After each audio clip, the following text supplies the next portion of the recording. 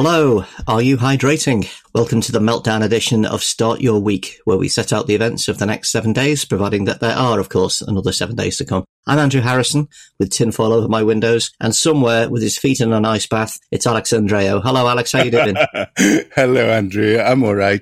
Who else should be on the meltdown edition but the hottest panelist? There we go. It's getting hot in here. Is this all just small beer and something and nothing compared to your childhood in Mykonos, Alex? No, the heat in Greece is A, drier, and B, you almost always have better access to cold water that you can dip yourself into. So you can go to the beach. There's a bit of a breeze when you're near the sea. So it's actually easier. We'll come back to the heat wave a bit later, but the main political event of the week is, of course, Tory leadership race decision time. To the despair of comedy scriptwriters everywhere, Suella Braverman was knocked out at the weekend, but Tugendhat, Truss, Sunak, Badenoch and Mordaunt remain. Alex, what did you make of last night's ITV debates for a start? Who did best, who did worst?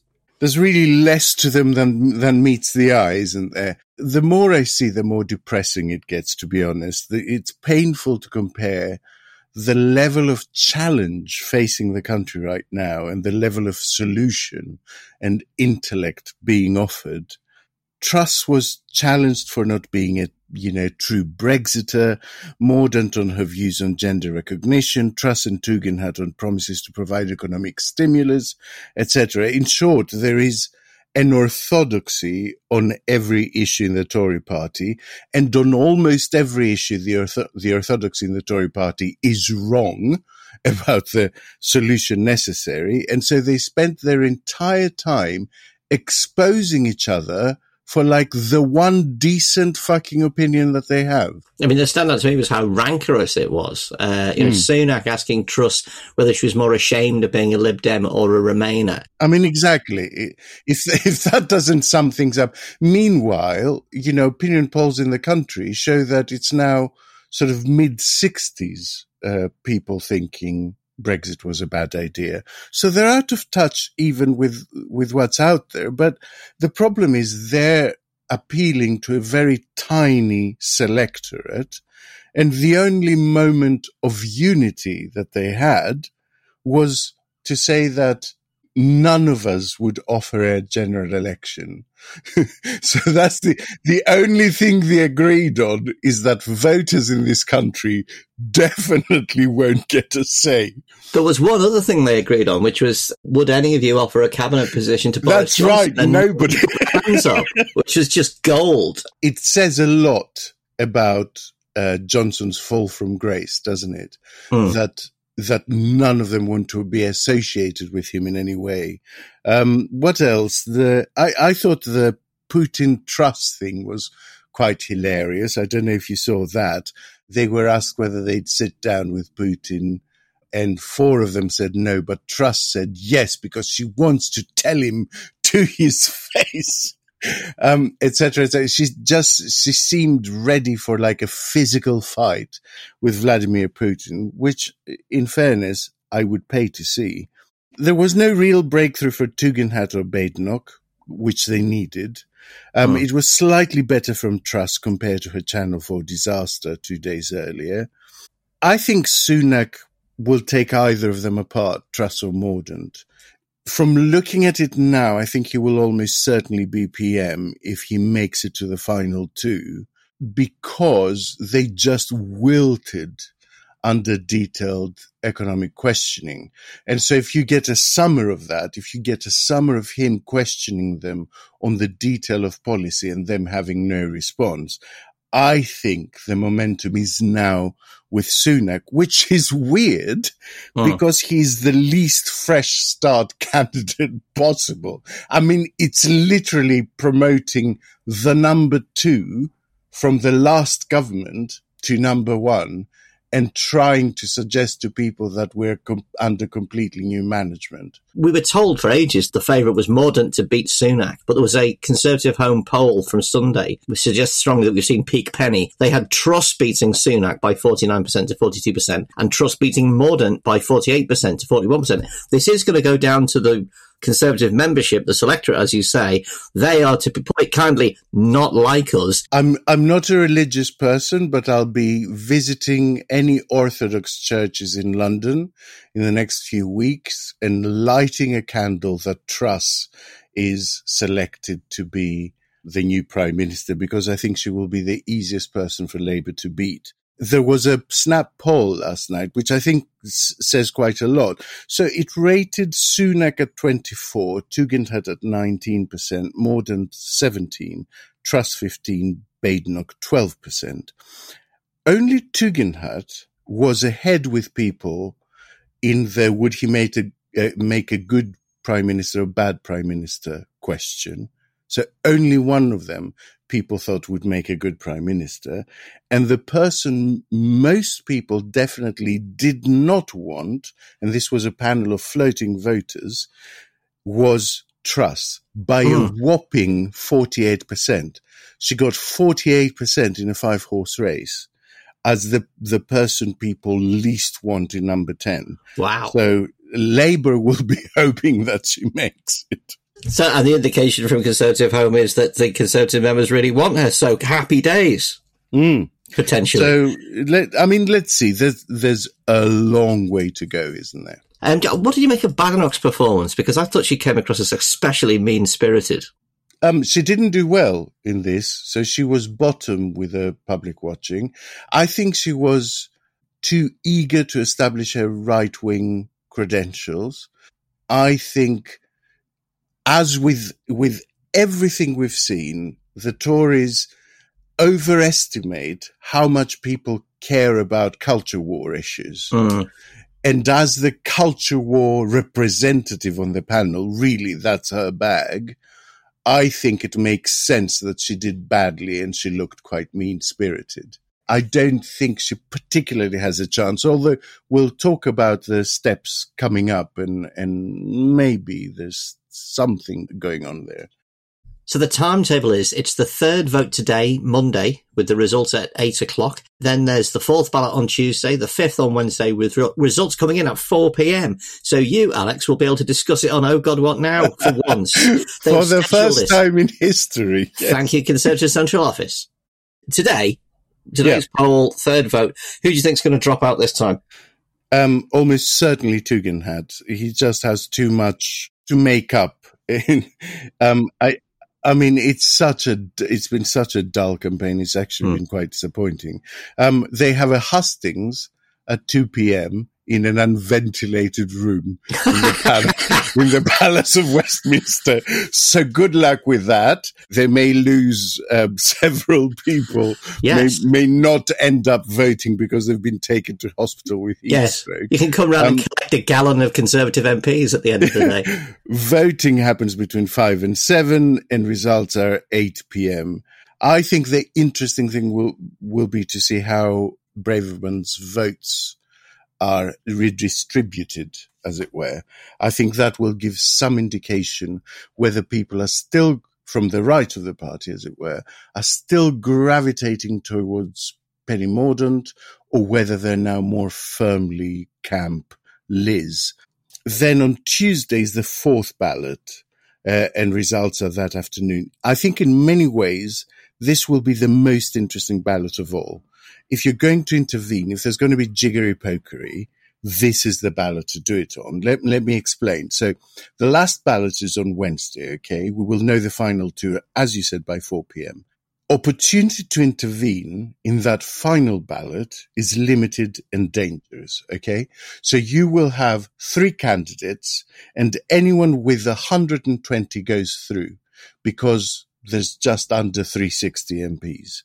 So if you are lending votes to another candidate because you prefer them, are you certain that you're not putting both the other ones over the top?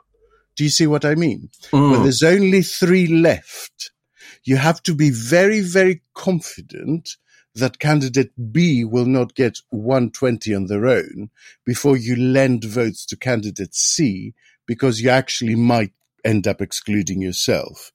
So in the ballot today, I think there will be less manoeuvring because Tom Tugendhat is just so far behind. There's too much room to make up to put him over the top of either Truss or Mordaunt. On the next ballot, when there's 4 of them left, I think is where we will see a lot of manoeuvring. It's a much safer thing to manipulate because you're just trying to determine which comes bottom.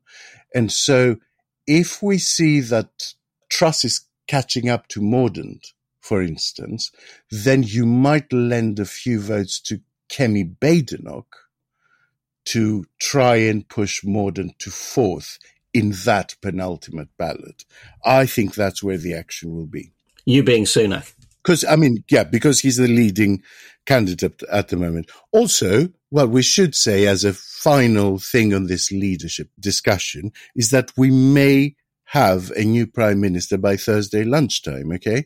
Brady has made very strong noises that he wants the vote to go to the membership, but he hasn't changed the rules. They had a chance to change the rules so that all candidates would have to sign an undertaking saying they will not pull out when they're part of the last 2. But that hasn't happened. It's just Brady encouraging them not to pull out at that point. However, if we're left with someone like Sunak, and let's say, for the sake of argument, Badenoch, or Sunak and Mordaunt, who has very little cabinet experience, I think there will be a very strong impetus for Sunak to say, I will make you foreign secretary, or I will make you home secretary, come and be in my cabinet. And this way we can have Johnson out of number 10 as quickly as possible so we get no further reputational damage. We can dress it up as this is what's right for the country at a time when we need stability. You know, there's a really good way to sell this. So I wouldn't exclude the possibility that we know the final 2 on Wednesday evening and that by Thursday lunchtime they've done a deal and someone walks into number 10 on Thursday evening. Meanwhile, it's the last working week in Parliament before recess, somehow. Today, Monday, we have a confidence motion proposed by the government's own ministers. Alex, what is going on here? Is this a good reason to melt the entire Parliamentary Conservative Party in an airless chamber? They basically did something that flirted with being against convention. Labour proposed a motion of no confidence in the government, and they turned it down in the timetable. They said it was because of the way it was phrased, but that was arguable because the clerks in Parliament had ruled it phrased in a perfectly acceptable way. And so what they did in order to get over the accusation that they had broken yet another convention is they proposed a confidence vote in themselves, which Dorries now blames for the online harms bill not going through. I mean, it wouldn't have time to go through anyway, I don't think. It's complete bullshit.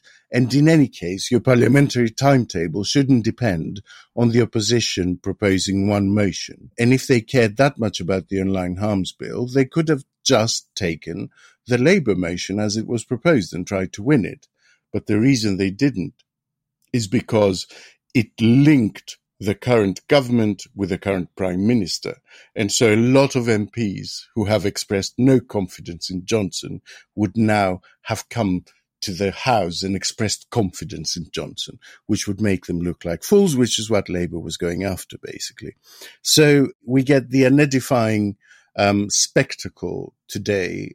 Johnson will have quite a headache, I imagine, quite a hangover, seeing as it was party time in Chequers over the weekend. And we still don't know from number 10, they've been asked, but we still don't know whether Johnson will actually fight his corner in the debate, whether he will be the mover. I suspect not. And I suspect he will also find a way to get out of his last PMQs, because he made a lot of noises last week about that one being his last PMQs. So maybe he'll visit somewhere abroad and get Dominic Raab to do it. He'll find some way to get out of it, I think. So the Northern Ireland Protocol Bill is going forward. Liz Truss made it a centrepiece of her pitch in the debates. Toogan has backed it. What's happening there? It's going to committee stage this week. Again, there's no chance that it will complete all its stages before dissolution.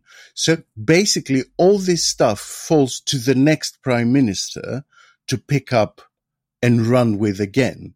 They may have an argument for shortening the timetable if a bill has gone through significant stages and it basically was just one vote and royal assent away from getting on the books.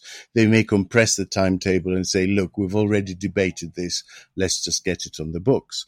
But with something like the Northern Ireland Protocol Bill, on which there's plenty of opposition and which is only at its committee stage, I think they will have to start from scratch. We are in the middle of a horrendous heat wave. There are predictions of 41 degrees in the UK. London is expected to be one of the hottest places in the world today, Monday. Hotter than Kingston, Jamaica and Athens. There are wildfires in France, Spain, Croatia and Greece. And yet the candidates for Prime Minister all have a very mixed record on this. Badenoch said she won't do anything that bankrupts the country to reach net zero. Truss cut subsidies for solar farms when she was Environment Secretary. Is anything going to happen with our approach to climate change while we're still in the grip of this small group of Conservative selectorate that we were discussing earlier? Short answer, no, we will go backwards. The commitments we made at COP26, so the international undertakings that we agreed to, are the bare minimum of what needs to happen. And you have a majority of candidates right now resiling even from that. A couple of candidates saying, we'll keep to it, but maybe do it a tiny bit later. There was a poll, actually, of Tory members in the Times today that shows climate change was bottom of their top 10 priorities for the vast majority of them. Only 4% of Tory members ranked climate change as a top 3 issue. And so those are the people deciding who will be our next leader. The prognosis is not good. All one can hope is that these people will say what they need to say in order to win over the members, but then do the sensible thing once they're in office. But how many times have we said that in the last decade? Finally, just a handful of individual stories that could blow up this week. And this plane crash in Greece, a Ukrainian flight with weapons on board. The area has been sealed off for a search for dangerous materials. It seems like the cold open for a Tom Clancy series. It's really bonkers. And it now emerges that the aircraft was flying from Serbia to Jordan with munitions for Bangladesh. I mean, initially they thought it was a plane flying armaments to Ukraine. It turns out it wasn't.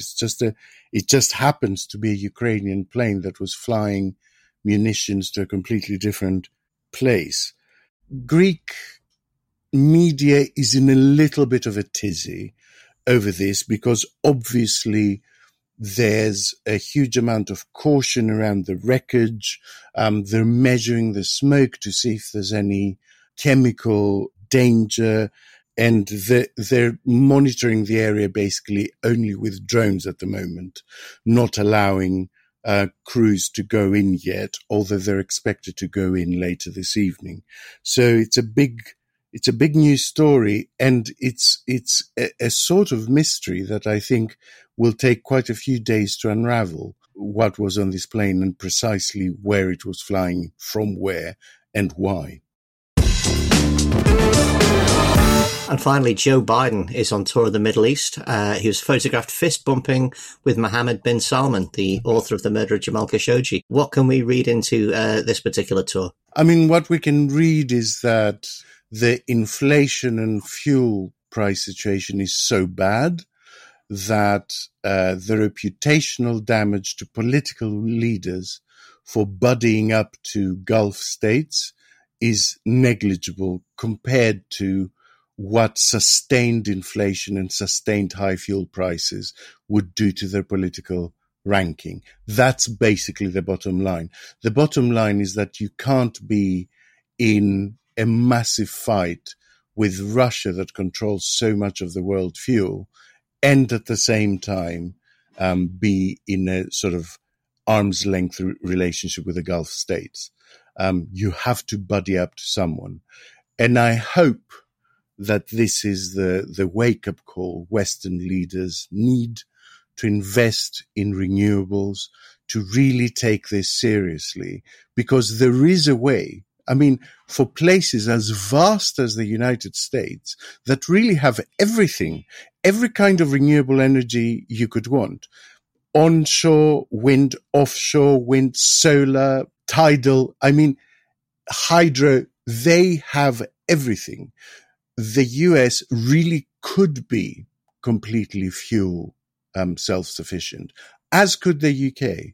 You know, let's take this as a big wake-up call to say we need to uncouple ourselves from these dangerous regimes so that we're not going cap in hand to one when the other has become our enemy, and then to the other when the first one becomes our enemy. Well, that's going to be another sobering week ahead. Thank you, Andreou, for braving the heat. You're very welcome. Can I say to listeners, just because I come from a hot country, you know, change your working habits, change your sleeping habits, just become a little bit Mediterranean in the days to come. Sleep late, wake up early, have a siesta. Close your windows, draw your curtains. I know that sounds counterintuitive, but the air outside is warmer than it is in your house.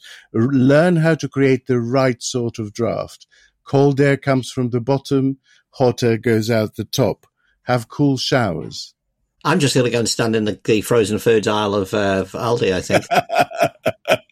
Listeners, it's going to be a weird old couple of days. We're recording the weekly panel show later today, not in our Sweatbox studio, but remotely. We will endeavour to keep you on top of things, of course, and you can keep us going by backing us on Patreon. For as little as £2 a month, you'll get the episodes early, you'll get them without ads, you'll get merchandise and much more. Thanks for listening to Start Your Week. Stay cool.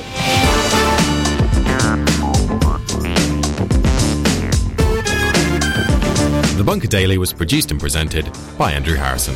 The lead producer was Jacob Jarvis, and the producers were Jacob Archbold, Jelena Sofronievich, and me, Alex Rees. Theme tune by Kenny Dickinson. The Bunker is a Podmasters production.